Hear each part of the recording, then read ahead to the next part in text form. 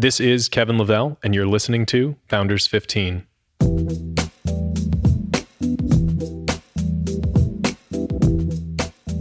You know what the world needs? Another business podcast. Well, actually, maybe it does. See, I've listened to a lot of podcasts, many of which were truly great. I learned a lot and had takeaways that changed my business or personal life. But I often noticed there was no commonality between the interviews as they were wide-ranging, so it was harder to tease out themes between them. I launched Mizzen & Main to bring advanced performance fabrics to traditional menswear. So just like deciding the world needed a better dress shirt when everyone said it was crazy, I decided to launch Founders 15. Founders 15 is a unique new discussion experience, distinct in three specific ways. The conversations will be founder to founder, eliciting an enlightening back and forth of two people with an overlap rarely found in other interviews. In my position as founder of Mizzen & Main, I've gotten to have extraordinary conversations with other founders, and I know that there are takeaways that a lot of people would benefit from. So episodes will also feature the same 15 main questions in each podcast, helping bring a continuity to these discussions, with appropriate probing on key themes as they develop throughout the interview.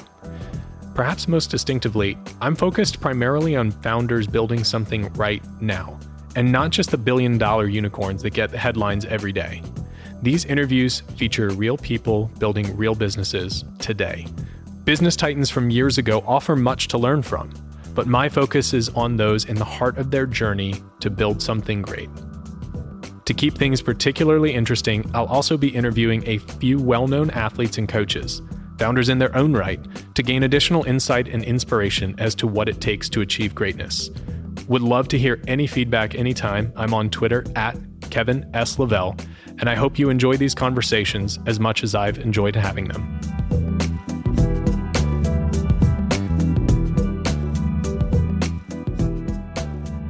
While Alex Ikonn is well known to many, his products are even more so. This was a fun conversation because it wasn't just about one business. He and his wife started Luxy Hair, a business that is doing very well and helps fuel their pretty unique and remarkable lifestyle as they live in London so they can travel all over with their daughter. Alex and his wife Mimi are both celebrities as entrepreneurs, given their massive online following, while not actually being celebrities. Alex describes their choice to broadcast so much of their life as people who live with the curtains open rather than the curtains drawn, and it's made their life that much better for it. I have been a happy customer of Alex's for a long time without knowing of him directly. If you follow me on Instagram, you'll see me post a few times a week, though not every day like Alex, on Instagram stories of my productivity planner, something I highly recommend for everyone and get at least a few requests a week for what planner I use. I also used the 5-minute journal every single day for all of 2017 to help train gratitude to be an automatic. It had a profound effect on my life and happiness. Say hello to Alex on one of his many social media platforms and follow along on his journey at Alex Ikonn on Instagram, and that's Alex Ikonn. Alex, good afternoon to you. It's morning here in the US. So what's happening in the future? Because you're a couple hours ahead of us. Have you figured it all out? Yeah, thank you. Thank you for having me here, Kevin. It is beautiful here in the future. It is actually a beautiful sunny day here in October in London, which is unreal. It's about 21 plus degrees Celsius, which I guess in Fahrenheit would be high 60s. Almost 70. So really great weather. So I'm just delighted to be on and chat with you because I've been listening to your podcast as well. Thanks. And as mentioned in the intro, I am a big fan of yours, a customer of your products, of the productivity planner and 5-minute journal, not Luxy Hair per se. And they've made a huge impact. I'm like, oh wow, I didn't know this. No. Just the productivity for me. But they've made a big impact on me. I've been spreading the gospel of 5-minute journal and productivity planner for a long time. So really excited to chat a little bit and knowing that you do have quite a bit that makes you, and you share so much of it, so much of your life on social media, which is so much fun to follow and see the amazing family that you guys have and the great journey that you're on. Can you give a little bit of context about your background and kind of what makes you tick professionally, and more importantly, and I think that's what unites you and I quite a bit, is what makes you tick personally? Yeah, definitely. Well, thank you so much for the kind words and for being here once again. I think so. For those listening who may not know, I'm the creator of the 5-Minute Journal and the Productivity Planner, a company called Intelligent Change. That was I would say, a passion later business that we started. Our original business that really, I guess, kicked off our entrepreneurship was really a business called Luxy Hair.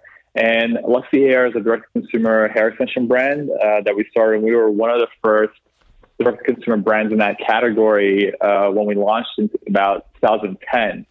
And I guess the special thing about that business was really that we grew it and scaled it entirely through social media, through YouTube, and before Instagram was there. Then when Instagram came live, that was also an important channel.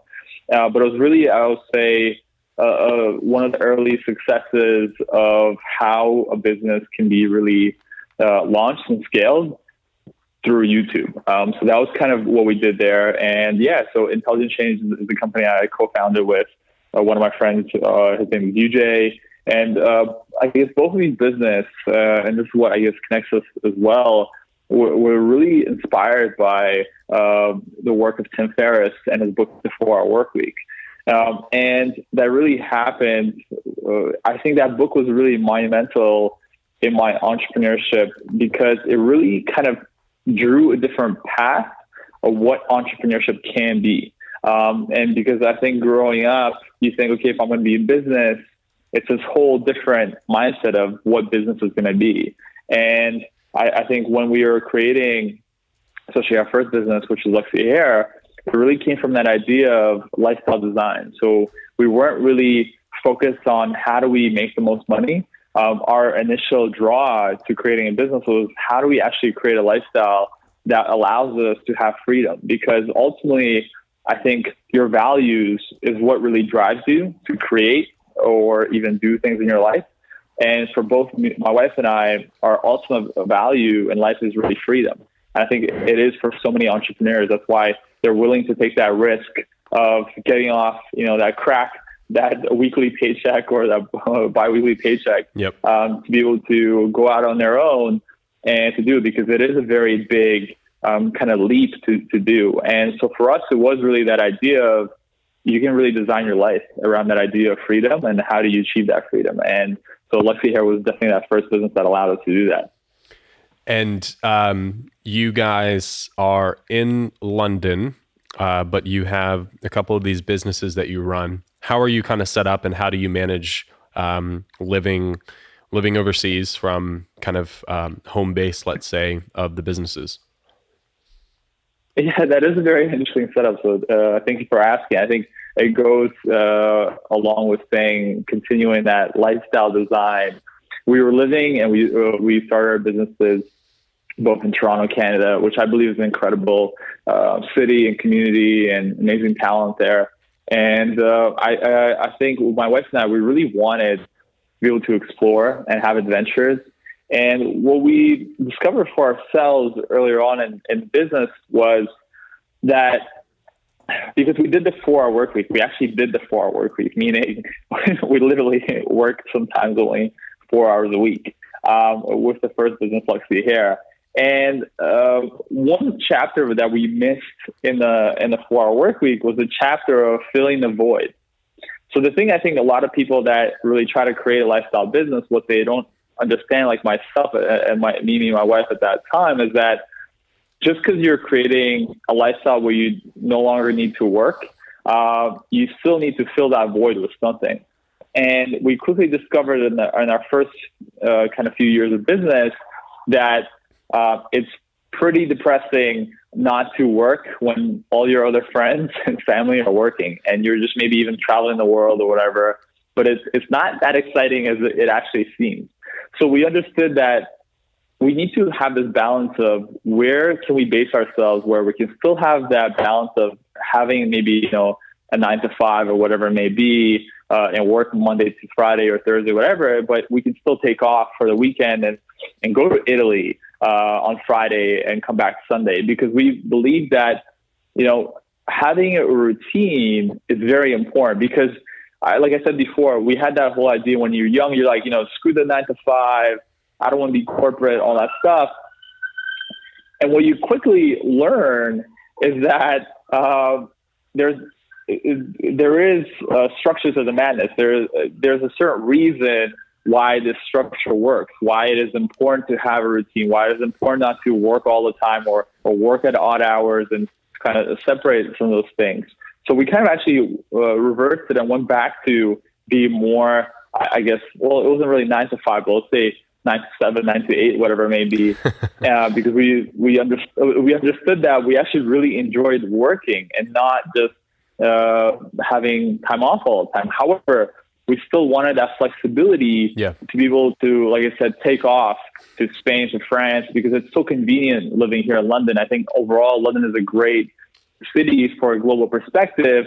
You can be in New York fairly quickly. You can be connected with Asia, East Coast, West Coast.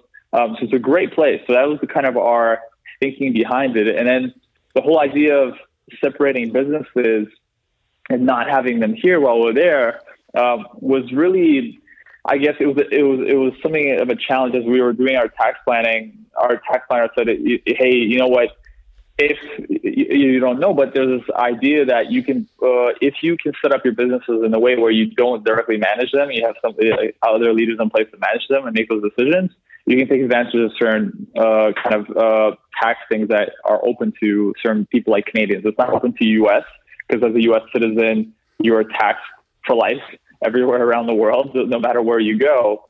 But if you're a Canadian or in other places, there's certain things that you can do. So in a way, it was a choice we made, and it was actually a very important choice because I would say it allowed us to accelerate as actually to become entrepreneurs.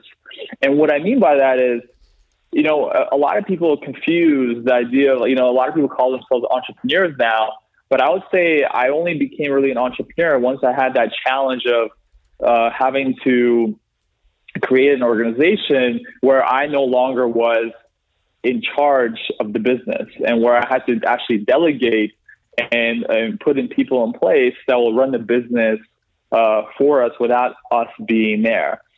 So it was challenging, but yet very important experience because I think in order for us as entrepreneurs to really become entrepreneurs, we have to take that journey to sometimes to delegate and to not be the bottleneck in our businesses, to think like we're the only ones that are really important here, because all the great entrepreneurs that I was able to really connect with and be inspired by, the reason they were able to really grow was because they were able to do that leap where it was no longer what I call self-employment. Because if you're working for yourself and you're the only person that can make decisions, you're self-employed, and your boss is yourself. And it's probably, some people say that that's probably the worst boss to have. So with that, that's kind of the journey, how it all really began. And like I said, it was an interesting one for sure. Yeah, I think coming back to your comment around Tim and how it, you only worked actually 4 hours. Tim kind of jokes that was probably the biggest misconception is very few people will ever actually work 4 hours. It's more about kind of structuring your life. And then he talked about this with Jocko Willink on his podcast, because Jocko's big thing is discipline equals freedom. It isn't about not working or just having nothing but free time. It's about architecting your life with how you want to live it. And for most people, it's not going to be a fulfilled life if there's no work. But it's about not letting work control you and working how you want to work. And that could be, as you said, kind of making sure that you can consistently travel, or that you can spend the time with your family that you want to, or because of what you're building, that you can go all in an effective way rather than kind of being controlled by somebody else's schedule. I totally agree with that. So knowing, getting a little bit more perspective on you guys, I'm curious to hear, we've talked a little bit about this directly in the past, but share a little bit about, you had the idea for a couple of these businesses, and you can kind of hit the highlights of what you'd like to, but you go from idea to prototype to we're going to launch. What were some of the key things that happened in between there? And we'll get to, some of the tipping points after you launch later, but what were things that happened along the way that either you did or feedback that you received to help you move between some of these critical points to actually launch these businesses? Yeah, I would say in order to, I think, be helpful to especially maybe aspiring or entrepreneurs listening as well, I think that biggest leap really does come in those early stages. And I think those are the most important parts of the business that so many entrepreneurs really forget about. It's really funny whenever I try to speak to a lot of entrepreneurs about those early stages, they kind of like forget. It's kind of like when people have children and they just forget about those really difficult first, months, days, years. And once they get successful, it's like, yeah, it kind of just happened. So I'll say, so going to, let's say, our first business, which was Luxy Hair, which was a muse business that we were creating, I was very fortunate enough to be working for one of my friends a few months before at a startup.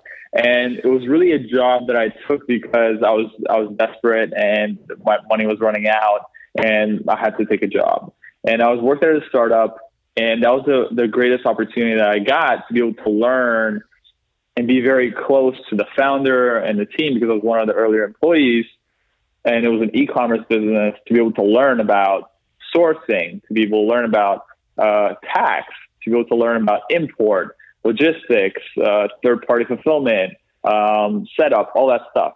And I was really curious and asked a lot of questions. And of course, I think at the same time, to be a great employee as well, be very proactive in those areas as well. I was doing customer service, social media, and anything really that I could in order to help out. And in that way, I was able to learn really fast.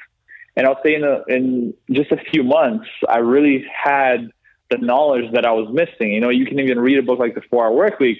It'll give you that mindset, but it won't really give you the tactics. And so I was able to get the tactics there. So when we then launched our first business, because the whole idea of, let's say, hair extensions came serendipitously to us, because I was just looking for that idea. I think for a lot of entrepreneurs or people who want to be entrepreneurs when they start out, it's like, okay, I want to be in business, or I want to create a business, but what is going to be that product? What is going to be that muse? What is going to be that idea to be able to help me to create this lifestyle or freedom, or to create some sort of abundance in my life? And that can be a challenge. And I was just there, just browsing Facebook and really wasting time in actually my wife's sister's room while my wife and her sister were chatting. And the reason it's an important story is that my wife came to her sister and they were just chatting, and my wife Mimi was complaining to her sister about how we were about to get married, and we're going to get, and she wanted hair extensions for the wedding, and she went to the mall and bought these hair extensions that were really bad. And she spent, she dropped more than $100 or so, or a few $100s. And it was just a bad experience. And because hair extensions is kind of like lingerie, once you buy, you can't return it. It was very disappointing because she just blew a lot of money. And I got curious and I said, what are you complaining about? What is this? Because I honestly didn't even know what hair extensions were. And then she kind of told me about the product. And I said, why do you need hair? Like, you already have hair. Why do you need extra hair? Great questions that men ask. yeah, exactly. And she's like, you don't understand. It's just the way it makes you feel. And because this is our special day, I just want to feel, have that extra oomph. And I'm like, okay, cool. So then she's like, I'm like, why don't you just go buy it? Like, is there somebody online that sells it? And she's like, not really. And she's like, I'm like, maybe in US, because we're from Canada. And she's like, no, there's nobody really doing it in the US. There are few companies. I think there was one or two that were doing it in the UK. And she showed me to them. And then she showed me also some YouTube videos of these girls trying this product. And right away for me, as you go into that prototyping, that idea clicked. I'm like, okay, this is the product.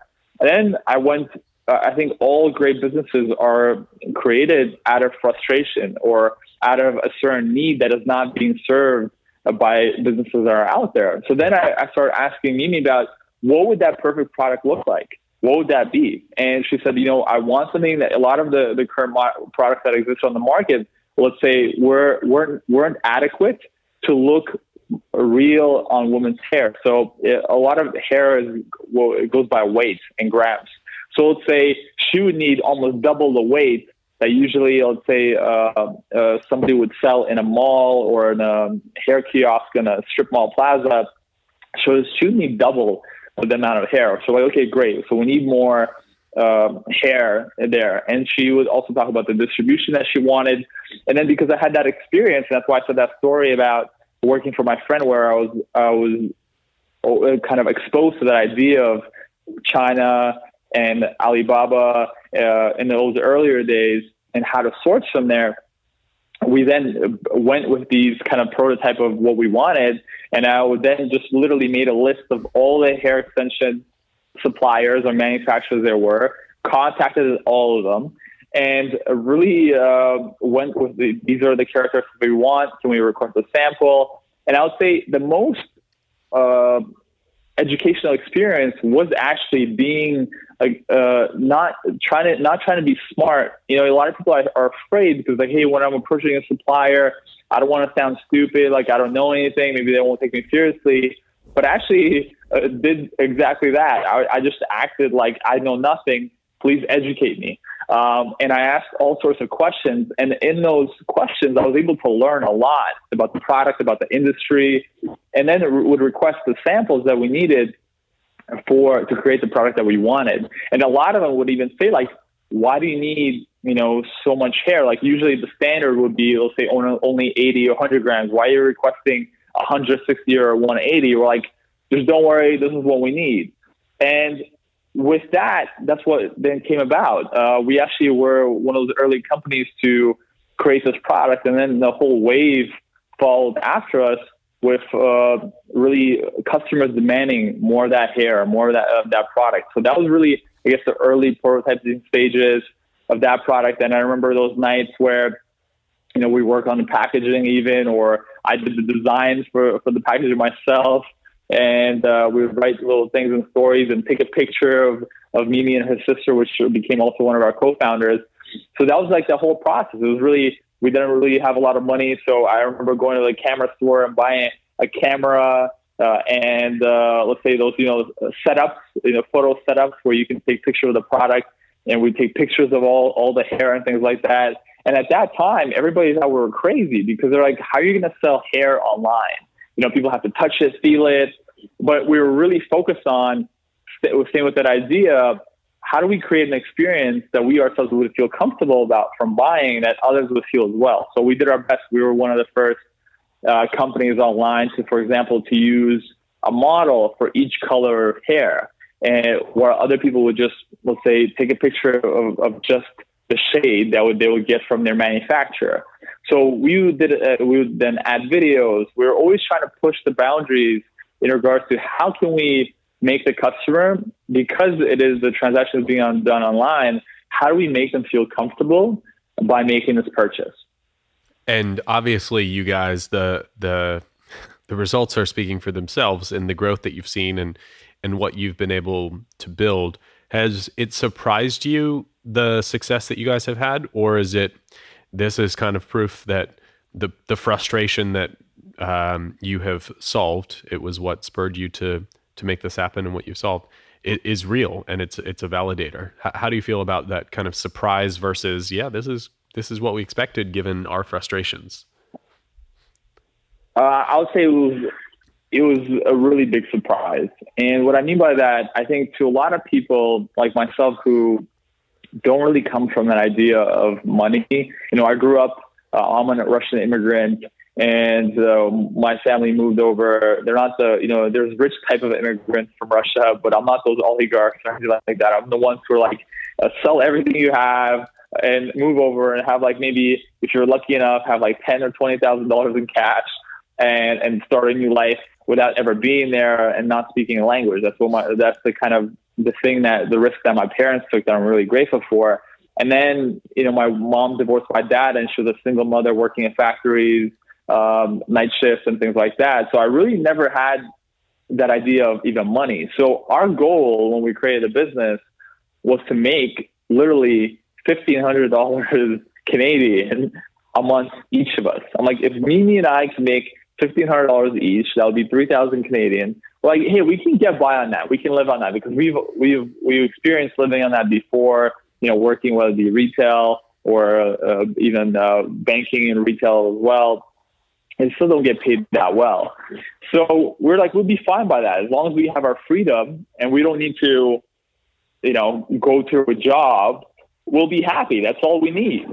And our first year we did more than $1 million in revenue. And that was a huge surprise to us because we definitely weren't ready. But at the same time, I remember it was surprising because even though you're making so much money at the beginning, especially to us, I remember Layla, Mimi's sister, who was a partner, she'd be like, okay, you're saying we're making all this money, but where's the money? Right? And I'll be, and I'll be like, hey, Layla, like we're experiencing growth right now. So literally, I just remember those days, all I was doing was just like reordering and placing bigger and bigger orders, especially in the first few years of the business as well. So I think, I guess, as a heads up to anybody as well who's starting, is that how important it is to fuel the business, because it becomes as you know, it becomes a beast of its own. Yep. And it is in a way a separate entity, and you need to feed it. And if you don't feed it, it will die. So it was very fascinating and interesting, but it definitely went way beyond what we ever expected. And even to this day now, I'm very grateful and amazed for what we've been able to achieve.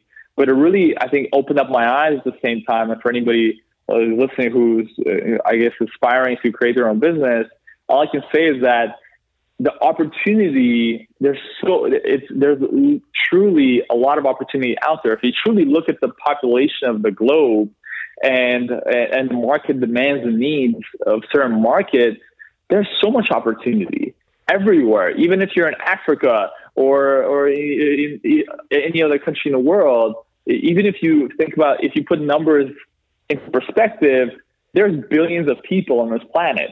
So if you are able to even sell something for $1 to 1 million people, well, that's $1 million. Or if you're able to sell something, even let's say that's $10 to 10,000 people, that's certain things numbers. So it's always great to put those numbers in perspective to be able to see that there's actually a lot of abundance. But I'm saying the reason I refer to my story of coming not from that from more scarcity, because you then realize, wow, actually there's so much wealth that exists. And I think one of the reasons why we also lived in London and live in a really great neighborhood here, it really puts things in perspective, just how much abundance is truly out there. Yep. And especially whether it be in US as well, there's truly so many opportunities in the world. It's just more about how do you go out and execute to be able to capture those opportunities that exist.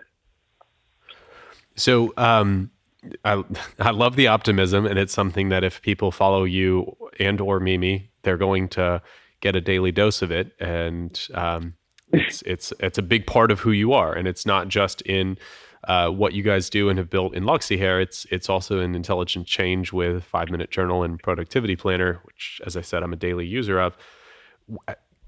Let's go back for one sec as you think about part of what's made you guys successful. You and Mimi live very forward and open lives online, and you guys both have pretty significant followings. How do you think about that as a part of what you do, fueling what you do? How much joy do you get out of engaging that way versus the sometimes feeling like, okay, I have to post something because this is a part of how I engage with people? I'm always fascinated for those who have bigger followings, of which I do not, and I'm fine with that. But how do you see that as a part of your life? Yeah, well, I'm definitely one of your followers who follows your plane stories, view from plane windows, yes, and your growth. Yeah, and your shots of the productivity planner and the 5-Minute Journal, which I really enjoy as well. So thank you so much, of course, for spreading that out. Yeah, I would say it's really about, for us, it's always been very natural. And it really comes from a place of, the philosophy really goes like, do you have your windows open in your house or do you have your blinds down? It's a very personal thing. And why I say that, Mimi and I are always the type of people where we like to keep our blinds open. We don't care who sees inside.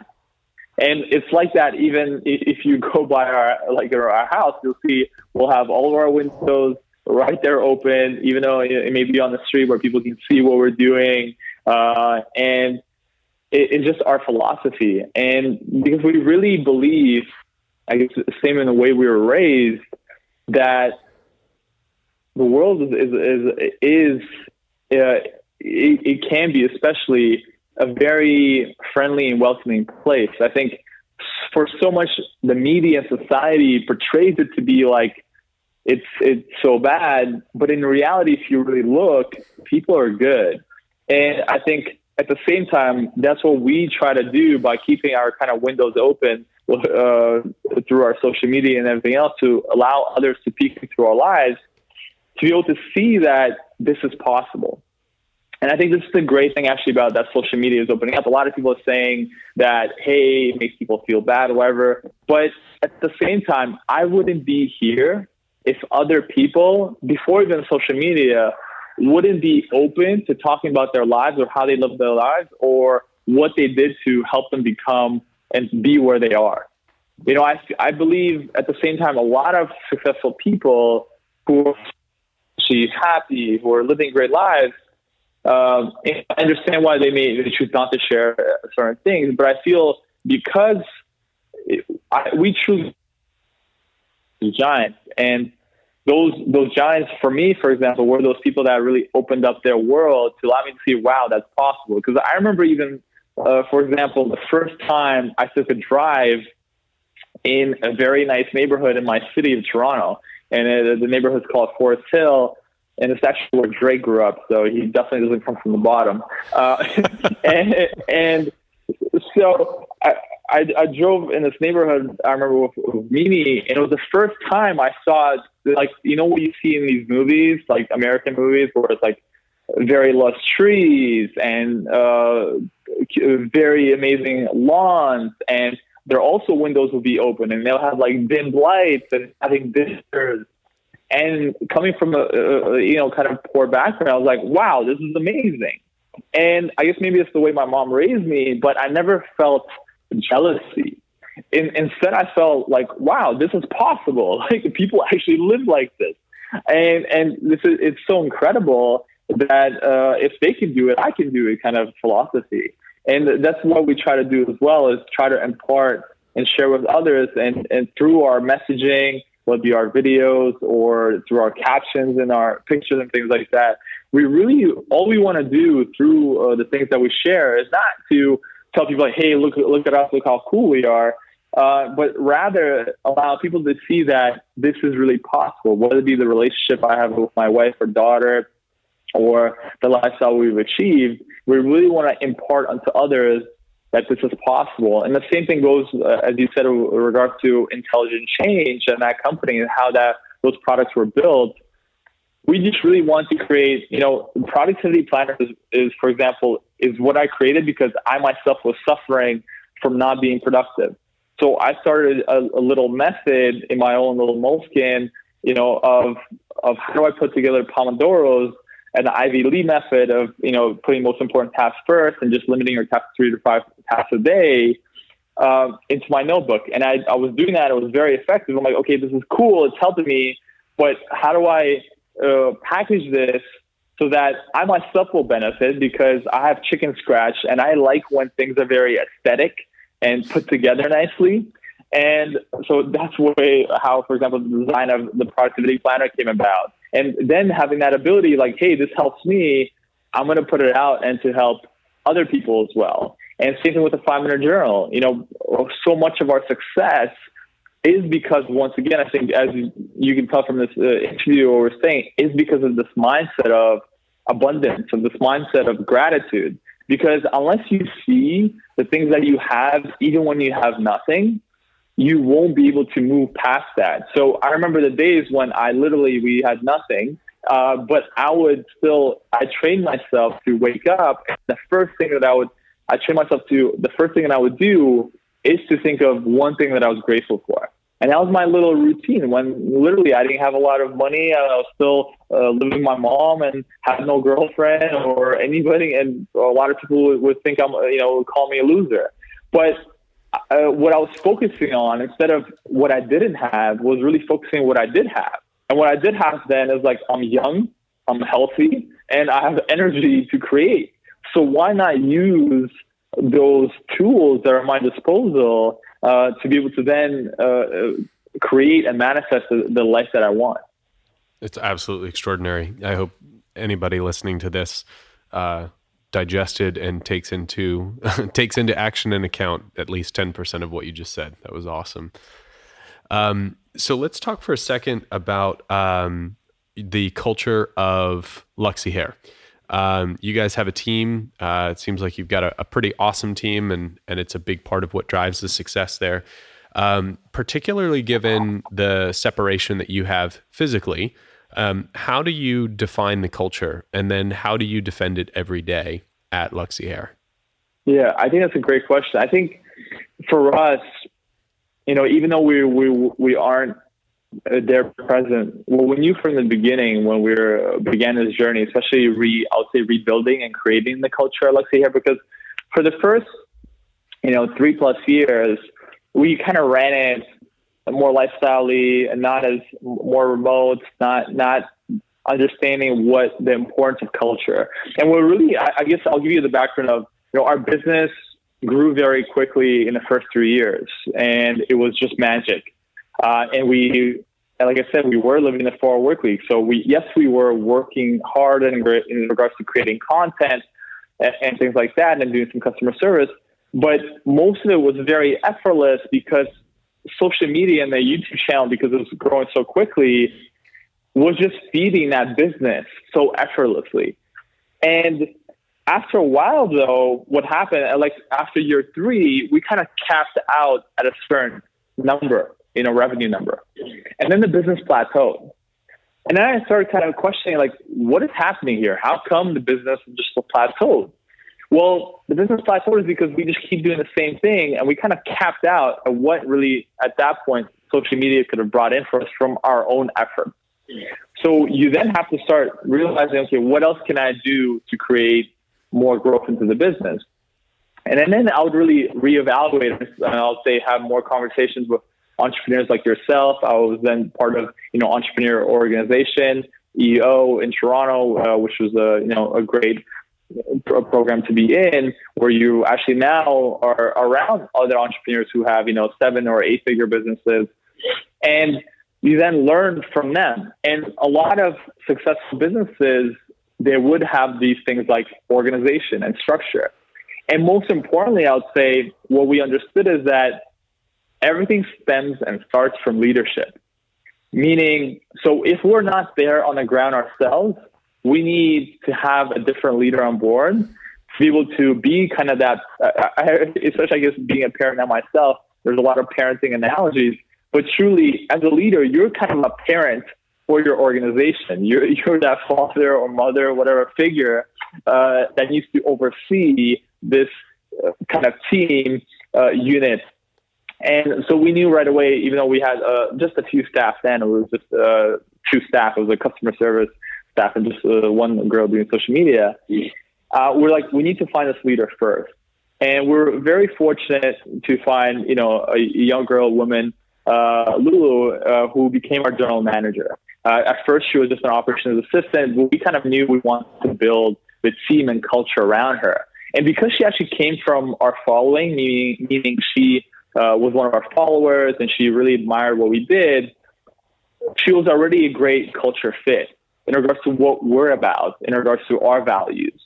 And because we for 2 years before finding her, we really struggled finding a leader because a lot of the people who maybe even more experienced, they didn't have those same culture and values that we had. So we felt that by getting somebody younger and being able to mold them and then being more open to this idea we'd be able to build the culture that we want.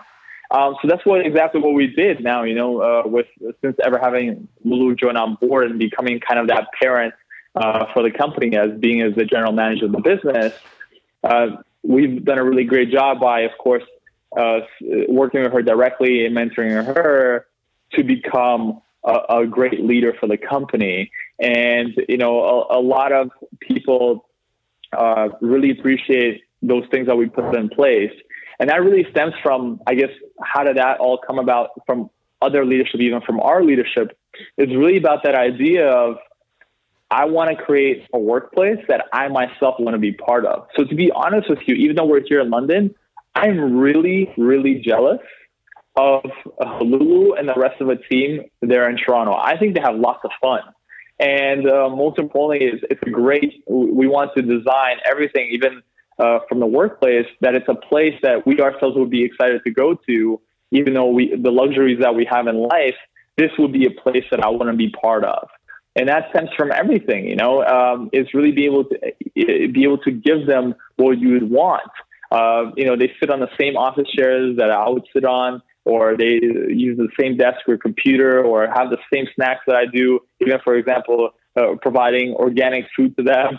I remember us visiting early, and we're like, "Are these are these fruits not organic?" Because somebody was like, "No, they're not." Like, no, it's like, if we're here, it would be organic. So you guys got to eat organic. So for a lot of it may seem like a small thing, but for a lot of people, they may not feel like they deserve to buy organic at home. But here they come to work and they can have these things like organic fruit and vegetables, or, catered lunches sometimes, or going out to restaurants, or, being able to drink kombucha or whatever. So those are like some little things that I really don't think culture is defined by those things. But I think what I'm trying to say, how we define really culture, is really that ability, a place where you yourself would want to be part of. Because I think a lot of people and as leaders, they shortchange what they really spend on their staff. And it really stems from that idea of even what's the workplace they work out of. I always remember there was this funny episode in I forget that Silicon Valley show when they're looking for offices, and I guess the founder, he's like, I found this perfect space. I don't know if you remember this episode, but it was literally just like a server closet with fluorescent light and no windows. and he's like, this gives me great space. And all the employees are like, what, are you crazy? So what I mean by is like taking that extra step to think about people's well-being, how they would feel at work, why they would want to come to work. Because it's not just about a paycheck. It's more, what we understood most importantly for ourselves, it's that idea of this is really a small community that you're building. And you want to build a community where people will make friends, where they'll hang out after work, where they're excited to be part of it. And especially they're excited to be part of what you're creating as well. So that's my long-winded answer to, I guess, our idea of what we try to do when we think about creating culture at work. No, that's fantastic. And as you said, it's not the tokens or the specific rituals or the specific things that define the culture. It's all of it and how you guys operate day in and day out. And it's a reaffirmation of what you said earlier. It's not about not working. In fact, you miss a lot of the components and elements of being there.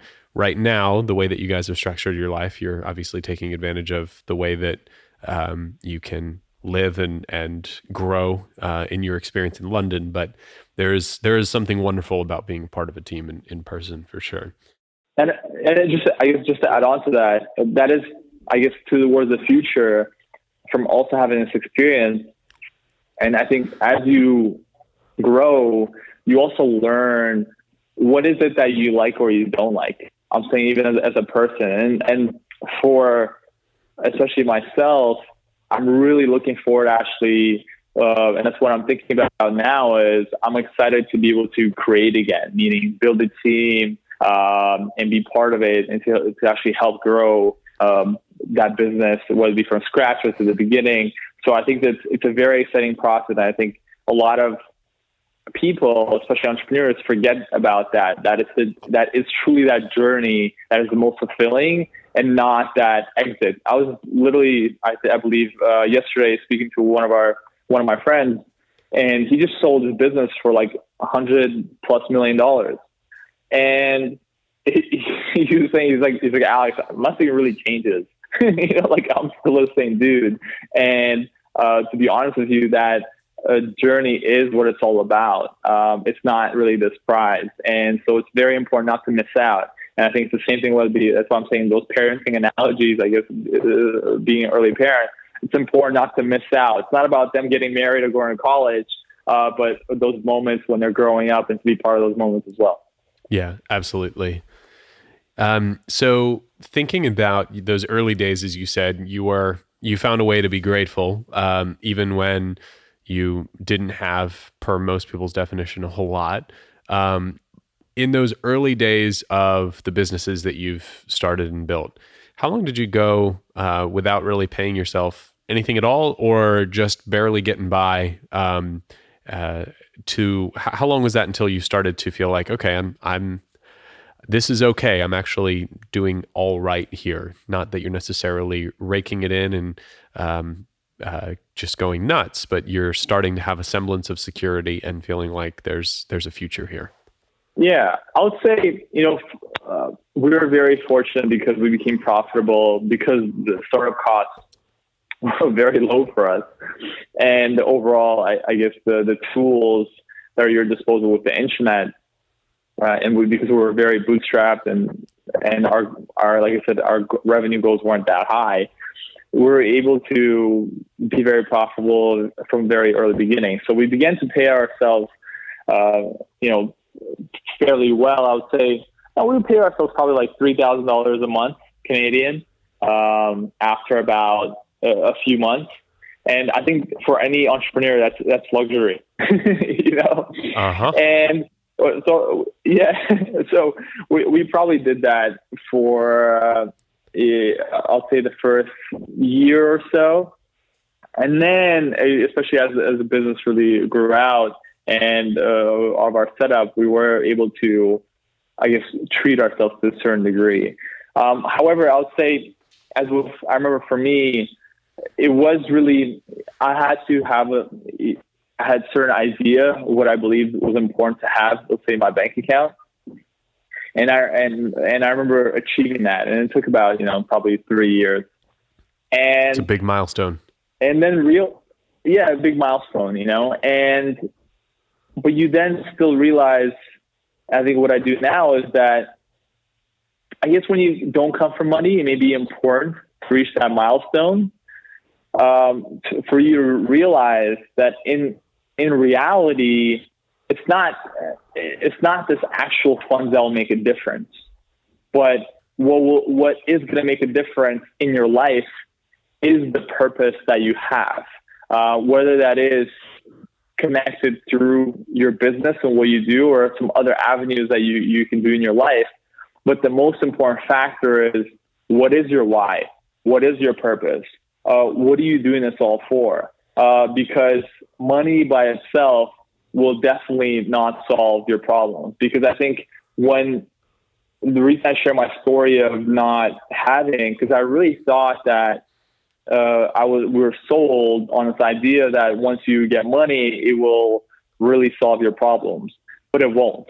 The only person or thing that will solve your problems is yourself. Yep. So that's why you have to focus on and understand that you won't run away from your problems or worries or anxieties. If anything, they're just going to magnify once you start having money. Yep. And that freedom. So you might as well start working on those now. So that's what I would say overall. I guess my biggest learnings in regards to just achieving those certain milestones, but of course, very grateful to have reached those and realized these lessons. Yeah, absolutely. It's I've heard variations of this, but it's that money just exacerbates everything. And that could be if if you're really well grounded and you've got the right set of values and you're making the right decisions, then that can make that even better. But if you're off kilter a little bit, if your priorities are off, it's going to make them off in a huge way. So couldn't agree more with that. As you think about the journey that you've been on, clearly you are going to be listed as someone who inspires many people, myself included. Who most inspired you along this journey to do so? And that could be someone that you know personally, and that could be someone that you know who is a famous person. I think you and I have talked quite a bit about the impact that Tim Ferriss has had on us. Is there one person that you feel like most inspired you? Definitely. I would say Richard Branson. And the reason I think he's that person for a lot of entrepreneurs, but having had, I guess, the fortunate opportunity to be able to spend time, with him. Even a few weeks ago, I was on a hike actually with Sam Branson and part of Virgin Strive, and Richard was there as well because he's doing the whole kind of core team experience for this charity that Sam and Son created.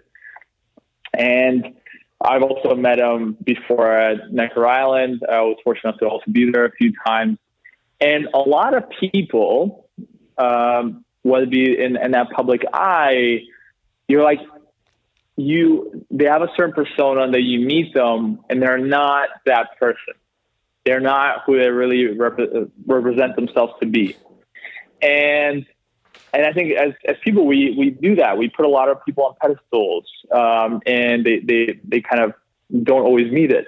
And that's kind of our own thing. But I'll say if there's one person who's like legit as who they are in the public as who they are in real life, that is Richard Branson.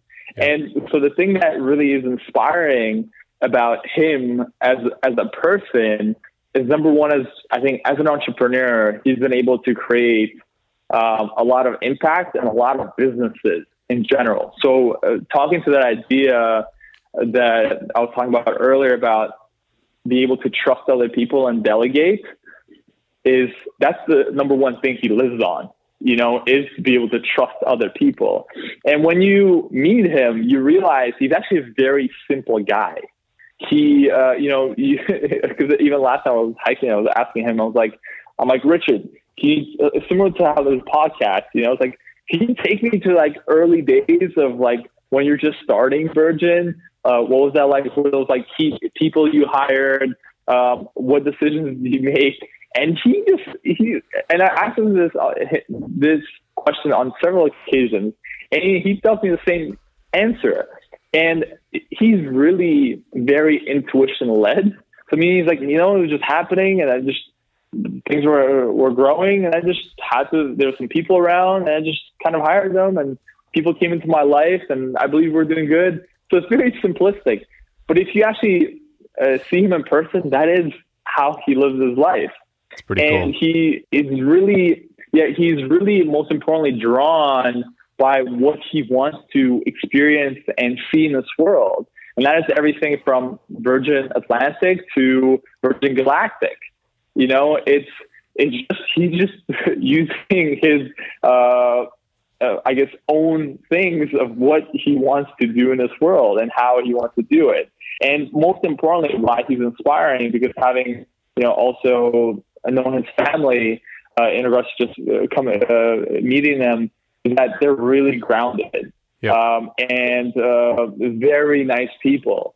And I think that's for somebody who's a billionaire and very successful for all of them, for Richard, for all this whole family, to be so grounded and just so nice. You just realize like, whoa, like they inspire me to be like nicer and more grounded, and I'm not even even close to their level. So I think there's definitely one person who's doing really well in regards to just leaving a legacy behind, and at the same time being open and inspiring so many other entrepreneurs to be able to take that journey as well. I have not had the privilege of meeting him. Hopefully one day will, but love hearing that that perspective. And that someone who is that extraordinary is that accessible as you described. That's really cool. When you think about the challenges of business that spans multiple countries, growing a family, managing kind of this new level of success and what comes next, how do you stay sane? I would say definitely your family and the people closest to you. I'm really grateful for Mimi, who's my wife and business partner, and so a partner in every way. So I think having that person who will tell you how it is, no matter who you are or what it is very important. And we do that for each other. We really keep each other in check. So yeah, have, whether it be your partner or your friends, but keep people in your life who can keep you grounded and keep you in check. That's a perfect answer. I'm excited to ask you this because you're one of these people who lives your kind of values and the excitement more so than almost anybody I know in terms of the principles of 4-hour work week. But you still do check in and plug in, and you've found that balance of, it's not that you don't want to work, you just want that freedom to choose how you work. If you could go away for a month, and again, I know this is a slightly different question for you than a lot of people, where would you go? What would you do? What would it look like to be gone for a full month if the businesses were fully on autopilot and you were not engaged with them? From places that I've been or haven't been to? Up to you. You've got a month, whatever time of year, wherever you want to go, however you want to do it. What does that look like for you? That's a tough one. I think for the past 2 years, we've spent our at least a month or two in Cape Town in South Africa. Yep. And I'll say it's a very special place. And a lot of people who know me, I speak very fondly of Cape Town, South Africa. But it's really about, I think best things are when you don't have high expectations and the reality is totally different. And Cape Town was definitely one of those places where my expectations was very low from everything that I've read in regards to news about crime and murder and all that other stuff that media will scare you on. Right. And it does exist. That reality certainly does exist there. However, there are certain bubbles in Cape Town, which you're like, this place is incredible. And the people are very kind. The nature is just stunning and beautiful. And most importantly, it's still very developed, and I really love that place. It has so much to offer within vicinity of, 15 to 30 minutes. You're in the most beautiful landscapes. And there are even penguins there. So they're the most beautiful hikes, great food, and super affordable. And the best part is when most of the Northern Hemisphere world, there's, winter and it's dark, especially here in London, you go to a place where it's summer and it's, sunrise and at 7 a.m. and sunset at 8 p.m. and it's beautiful. And there's, beautiful beaches. And even just remembering last winter, just being able to be on the beach with my wife and our daughter, it's just special. So I would definitely recommend Cape Town to anybody who's, I guess, wanting to experience something. And I'm really looking forward to be able to experience other things. I think it's a gateway to Africa. I want to experience more of Africa. I think it's a beautiful place with beautiful people. Wonderful. A resounding endorsement for the Tourism Bureau of South Africa. I know, given your personality and how we've discussed this in the past, this isn't how you view the world, but I think it's healthy to have the discussion. What do you think your biggest sacrifice has been in starting a business? Despite all of the positives that come from it and that you wouldn't choose any other way, there are sacrifices. What would you think, how would you describe your biggest sacrifice? When it comes to starting, I think you will have to go against a lot of people who are close to you in your life. who will say things to you that will make you doubt your success. So the sacrifices that you will have to make as an entrepreneur sometimes is to turn them off. Meaning, sometimes you will have to avoid those relationships in your life, and understand at the same time, those people, maybe if they're saying, it's not, they're actually saying those things like, hey, you're crazy. What are you thinking? What are you doing? You could have had a nice, safe job at the bank, go to school. But they're doing it out of love. And at the same time, many people are around you who are close to you, they're doing it out of love and they're trying to protect you, but at the same time, they're trying to protect themselves. Because if you actually succeed, you will also force them to face their own things that they're stopping from doing themselves in their own lives. I hadn't thought about it that way before. That's a really unique way to frame up some of those challenging conversations that you can have with people in your life. That's exactly. And it can be, like I said, both family and friends. Yeah. And so the biggest sacrifice that you may potentially make, and I think which might be a very important one for a lot of people, is that I remember I was really excited about this business idea, and then I started talking about it to my friends, and the overwhelming response is like, you're stupid. And what are you doing? Like hair extensions online? Like really? So as soon as I was starting getting those reactions, I understood that I have to protect myself. And to really, if I really believe in this, I have to, in a way, go in my cocoon and ignore and go into my world and just create. And that is exactly what we did with my wife and I. We just kind of, didn't really go out, didn't socialize too much, and we're just really focused on making this life in reality. And I'm sure a lot of people, and it's not like you'll shut them down forever. You can reemerge, yep, right? And with the friendships, but there might be a sacrifice in that, where you will have to sacrifice some of those relationships. Yeah. And like you said, even if sometimes in those moments it can come as when you have to go a little hard, but it is, in my experience, the moment where you have to go the most hard is at the beginning. So that's going to be that's the fundamentals. That's really your foundation, and that will really make or break your future.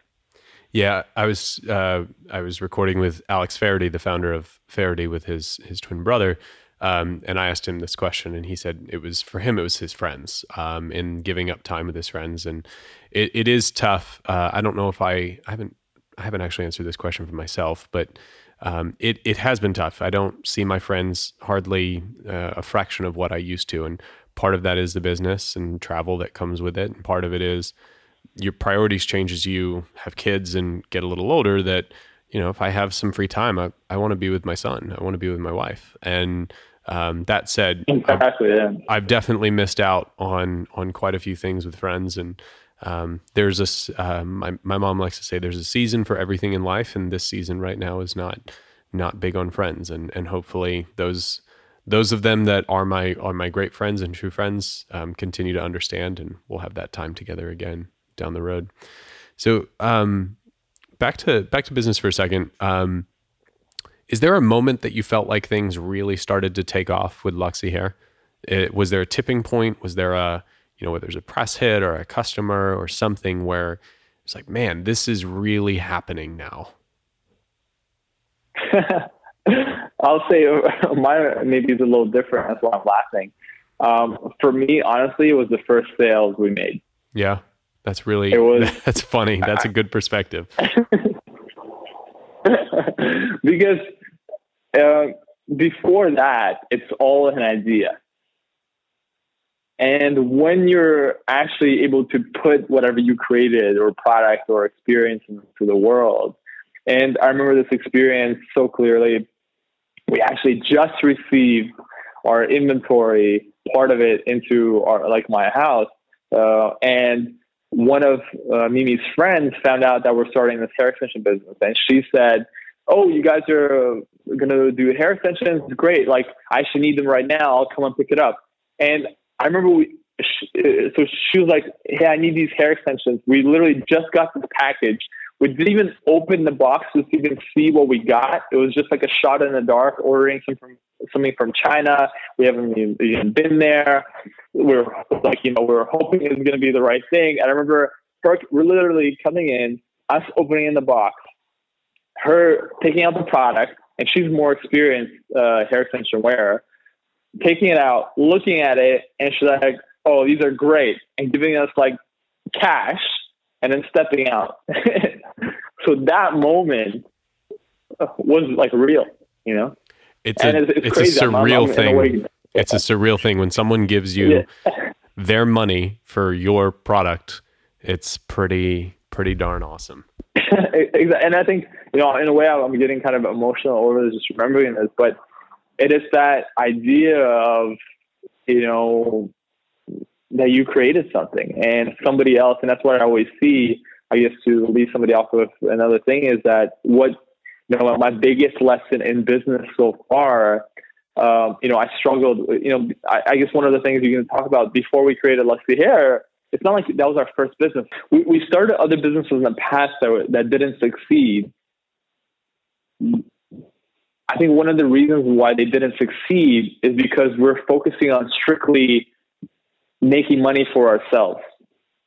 But to be successful in business, you have to realize that in order for you to be successful, you have to make other people successful. You have to actually bring value into other people's lives, because all money is and dollars is just an exchange of value. So if somebody's giving you money, they're just saying, hey, this gives me value into my life, so here's some cash. It's just an exchange. So as a business, you always, especially now for ourselves, we're always focusing on how do we create and deliver better experience or value for the customer. Because that's the most important thing. It's not, nobody cares about you and your business, but you have to look out for other people's interests. And the moment you start looking after other people's interests instead of your own, that is actually when you start scaling and growing your business. Yeah, it's funny how that happens. So where do you see your business and where do you see your career? Let's separate that from your life, because I know you and I've talked to you, not sure where you're going to live down the road, but where do you see your business and career 10 years from now? I'll say I really, so far the most, I guess, amazing thing has really been be able to make that positive impact into other people's lives. And we do it as well with hair extensions. It's great. However, the impact that we're able to create with products like the 5-Minute Journal or Productivity Planner, to me, that makes me really happy. And especially knowing that I remember those days designing and creating those products. So I want to do more of that. I want to be able to create more of these experiences and magnify that. So in my next decade, it is really more, how do I create more for others in order to help them really live and magnify their lives? And I think it is very fulfilling being able to be creating tools for others to create positive changes in their lives. And it can be in other various ways, but I just want to be able to magnify that experience. So I do have a big vision for what is the possibility of, let's say, intelligent change or other companies that we may create that will create this. Because I really believe more and more people are really in need of certain tools to help guide them, because we're really entering in a whole different era of life. And a lot of previous tools like education, things like that, haven't fully prepared people to be able to fully magnify the opportunities that exist and allow them to really excel in their lives. So I want to do more of that. Amazing. I think that's a good extension, and it might flow into this of, if you could go back and tell yourself one thing at the beginning of this journey? And it could be specifically Luxy Hair, or it could be your journey of starting companies, because as you said, you've tried before, some have worked and some haven't. What would you tell yourself? What one thing would you say to yourself back at the beginning of either it all or this specific journey? Yeah, I'll say the same thing. Same thing like I just previously said in regards to focus on creating value for other people. Yeah, I think that's been really the biggest game changer in terms of mindset. The moment you stop thinking about yourself and stop thinking about other people, and that goes the same thing about your employees or customers, that's really when you win, because when you take care of your customers and when you take care of your employees, you get taken care of. Yep. Again, funny how that works. How about Yeah. how about your single biggest regret? And I think this could again be extension of this ongoing thread over your entrepreneurial journey or this specific journey. What's been your biggest single regret? In all honesty, and this will play out. It's still early stages, but pick your partners wisely. Who you start businesses with, who you co-found stuff with, and really do your paperwork. Don't jump into being all excited before doing your paperwork properly. I love one of those is supremely philosophical, and one of them is like the most deeply tactical thing that you could say. And I'll add to that: don't register your business LLC or C Corp or whatever those things are. Don't register it with your personal cell phone or your personal email. Use burners, because it is. I had to give up my phone number and email address a couple years ago because I just got I was drowning in spam calls and solicitations, and that's part of why I don't give out my email and don't give it. I've got several phone numbers that I've used, and it's made my life a little bit more peaceful. So what is that? What is the service called again? Burner? Yeah. So I have multiple Google Voice numbers. And so, some things you have to put a cell phone down for, or a business phone. And as our business, we just have a 1-800 number, which is our customer service. And so, when I have to put a phone number down, I say burner as in terminology from, a burner cell phone. I just use like a burner number where if I delete the number, I will never care. But LLC filings and those types of things are public by their very nature. And so people have determined that's a great way to just, spam thousands and hope that you get one or two responses. And it's very frustrating, but I gave them up, and now I've got some more peace in my life. No, I think that's a great tip and takeaway I will take from this podcast as well. So thank you so much. Yeah, I wish that I had done that differently. But moving on, what brings you the most joy every day?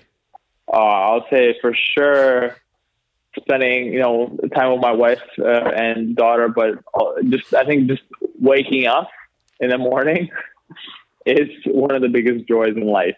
If you simply even put it down to that, I think the most things that we can we take for granted is that ability to wake up in the morning and live another day. Yep. It's the part of the memento mori coin from Ryan Holiday is you could leave life right now. And the more you remember that, the less annoying things seem to bother you. And the more every moment that is even remotely good is truly wonderful. How about some fun here? What is your most embarrassing professional moment? I have to actually think about that. Embarrassing professional moment. It's not that I'm trying to save myself, but I think with having the mindset, I really don't find anything that I do embarrassing. I think you can look at like one of the things that I shared about when I first was starting and reaching out to all these manufacturers and asking very silly, dumb questions. Yes. Might have been it make me very embarrassed for my even some people say stupidity, but I really didn't look at it like that. And I think same thing with I think you succeed so much faster when you don't look at like anything that you do as there are no stupid questions, or you kind of have to just proceed. So I would just have to really say I'm sure there's many embarrassing things that I've done, like those even earlier days. However, I never look at those like they're embarrassing because they just make me learn. And I think being a student of life and business is really what allowed me to be here. So I'm really grateful for all those moments.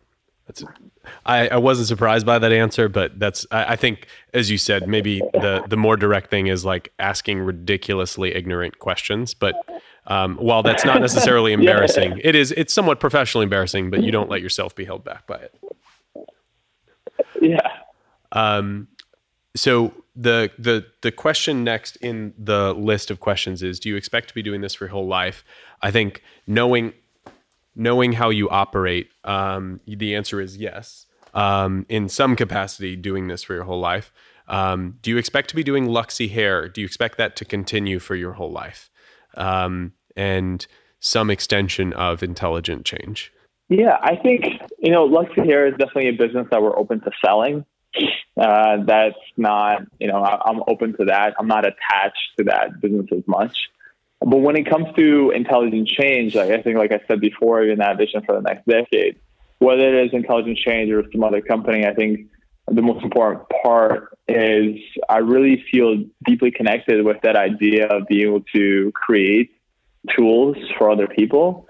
So if there's any ways I can continue doing that in any capacity, I'd really appreciate it. But I think most importantly, how I would phrase in everything that we do, whether it be this business or we have multiple businesses that we sell or buy, whatever, is what both Mimi and I are really passionate about is being able to create experiences for people.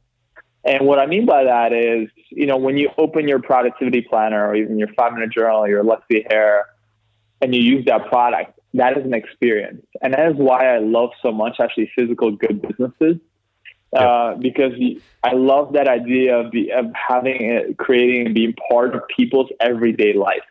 So even what it be for you is, in regards to people, let's say wearing the dress shirts you've created to interviews or special events. I remember, I think you just showed, Michael Phelps wearing some of this homemade and things like that. I think having those experiences, those are part of people's lives. And I think being able to create stuff for people's lives and experiences in every day is just very special. So I want to be able to keep doing that, keep creating that. And I'm also very grateful for all other creators and entrepreneurs like yourself, or even people who make chairs and desks and buses and cars and windows or air conditioning. Those are all experiences. So I'm just really, I think that's the beauty of entrepreneurship is it's what we really get to make. We get to create experiences for other people. And when we look at it like that way, we really want to do our best. It's extraordinary to hear. And I think it's a demonstration of why you guys have attracted the interest in following in the lives that you lead and in the businesses that you're building. And I think you've probably addressed it, but the podcast is called Founders 15. So I have to ask all 15 questions. How do you want to be remembered? As really, I guess, a student, I think going back to your question of embarrassing moments, just being remembered as somebody who's a student of life and learning. I think, I was just speaking to somebody yesterday, is that I think once we accept that we're not perfect and it's not, the idea of this life is not to be perfect, but the reason you're here on this planet is to learn, is to be able to become more full as a person. And if you take that throughout your whole life as a way to just keep learning and being a student and never thinking like you are perfect or you are good. And it may be contradictory to some, but to me, that's actually very positive and motivating, because it allows me to not be afraid of failure. It allows me to not try to think like I'm that, all that, or whatever. And it allows me just to be really normal and be a student of life, because that's really the greatest teacher that we have. Yeah. That's a really healthy way to think about never stopping, basically. There's always opportunities for more. And that is something that you guys embody in everything you do. So thank you for sharing that perspective. It's really great. So before we get to the very important rapid fire, let's talk brass tacks for a second on how can people get the 5-Minute Journal and Productivity Planner, and for those interested in Luxy hair, which again, I'm not your customer, but for those interested in Luxy hair, how can they find and buy those products? Yeah, of course. So whether the 5-Minute Journal or Productivity Planner, you can find it on our website, intelligentchange.com, or you can, the easiest way to get it is just go on Amazon Prime, order it, get it whenever, today, tomorrow. And with Luxy Hair, same thing. You can just go to luxyhair.com, and whether it be for your wife or your girlfriend, or for yourself, if you're a woman, it is a really great, fun product. The way we even see that business is, and I think why we've been successful at it, is because we just look at it as a fun accessory for women. So it's just a really great fun way that women can experience longer, fuller hair. So that's how you can find this product. And how about if people want to follow you and your wife online? What's the best way to do so, or give a shout out to say hello directly? Yeah, definitely. So you can find us, I think the best way is definitely Instagram. It's where we're most active. So it'd be instagram.com/ at Alex Ikonn. So Alex, and then my last name is Ikonn. Same with my wife, M-I-M-I, Mimi, Ikonn, Ikonn. My wife is more active, so definitely follow her. I'm doing my best to keep up with her, but she's a professional.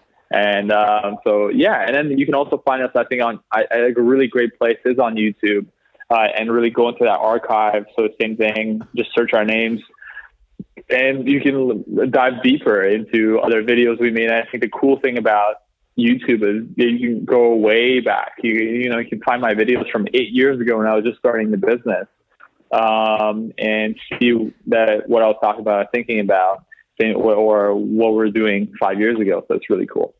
It's great. Very good. And as I've said before, and for those few followers who follow me, Productivity Planner is a big part of my day, and 5-Minute Journal it made a huge impact on my life personally. So again, thank you for taking the time to share a little bit more about your story. It's been great to get to know you over the last couple months. And with that, let's get to the incredibly important rapid fire question. So again, context, just the first thing that comes to mind. However you want to answer it, it's super fun to hear the variety of answers here. So how many hours of sleep do you typically get a night? Now that our daughter is older, yes, probably about 6.5 to 7. What would you use the gene editing technology CRISPR for on yourself? I didn't know that exists.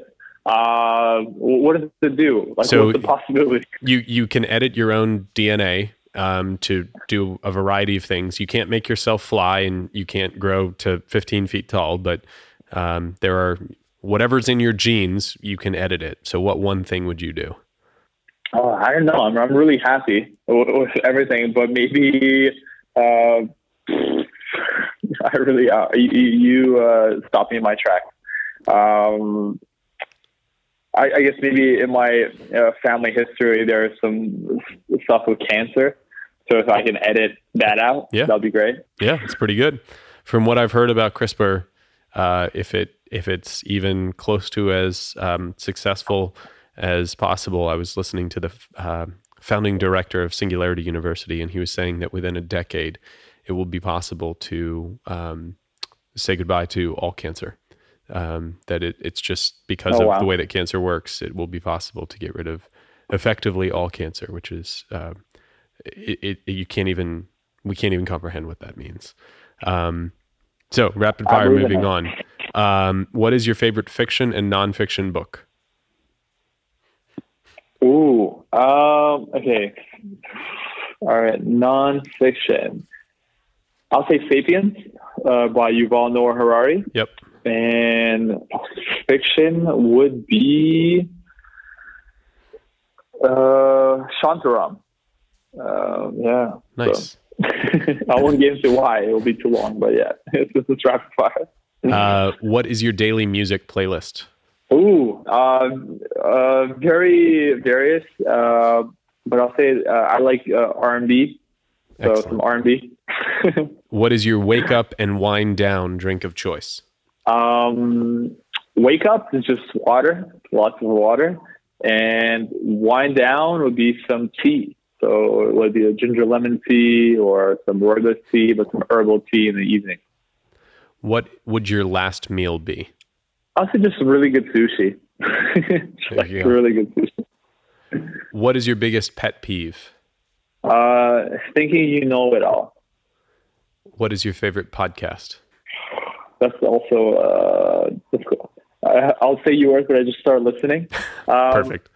So, yeah, but I would say for other people as well, what's that? You know, it's going to be interesting. This is going to be a very different one. Oh, actually, How I Built This, for sure. It's great. By NPR. What % of your monthly budget at home is Amazon? Oh, massive. Yeah. Yeah, like, this is big. Significant. Amazon Prime, yeah. Yeah. What TV show could you watch over and over again? Chef's Table. Interesting. I haven't gotten that one in this yet. What is your favorite article of clothing? Dress shirt. Good answer. There you go, May. Good answer. No, but honestly, it is. Yeah. Do you? My wife always jokes, and my friends, that you can't find me without a dress shirt. So. Perfect. Do you love or hate cardio? Yeah, I love it. It's active. Would you rather fight off 100 duck-sized horses or one horse-sized duck? One horse-sized duck. I think we're trending in that direction across all of the episodes I've recorded so far. That's more of what I'm hearing. What is your absolute favorite destination to travel to? I think you said South Africa earlier, but if you one place go over and over again. Yeah, you said Cape Town was for a month, but overall, and anybody who follows us would know this, it's Positano, Italy, and Amalfi Coast. Hands down, number one for us. Yeah, it's so beautiful. And last but not least, what is the best gift that you've ever received? Oh, my daughter, for sure. So, yeah. It's a wonderful, wonderful answer as well. Well, Alex, thank you so much for taking the time. It's great to do this formally and officially. I know our conversations will continue, but part of the reason I'm doing this podcast is to kind of memorialize some of this and share some of the insights that we get to have as founder to founder conversations. And hopefully people, I know I got a lot out of this myself. Hopefully others do as well. Thanks again for the time. Yeah, thank you so much, Kevin, and thank you for everybody listening. Hey everyone, thanks for listening. You can find me on Twitter at Kevin S. Lavelle, and you can also go to founders15.com for show notes and other episodes. Thank you.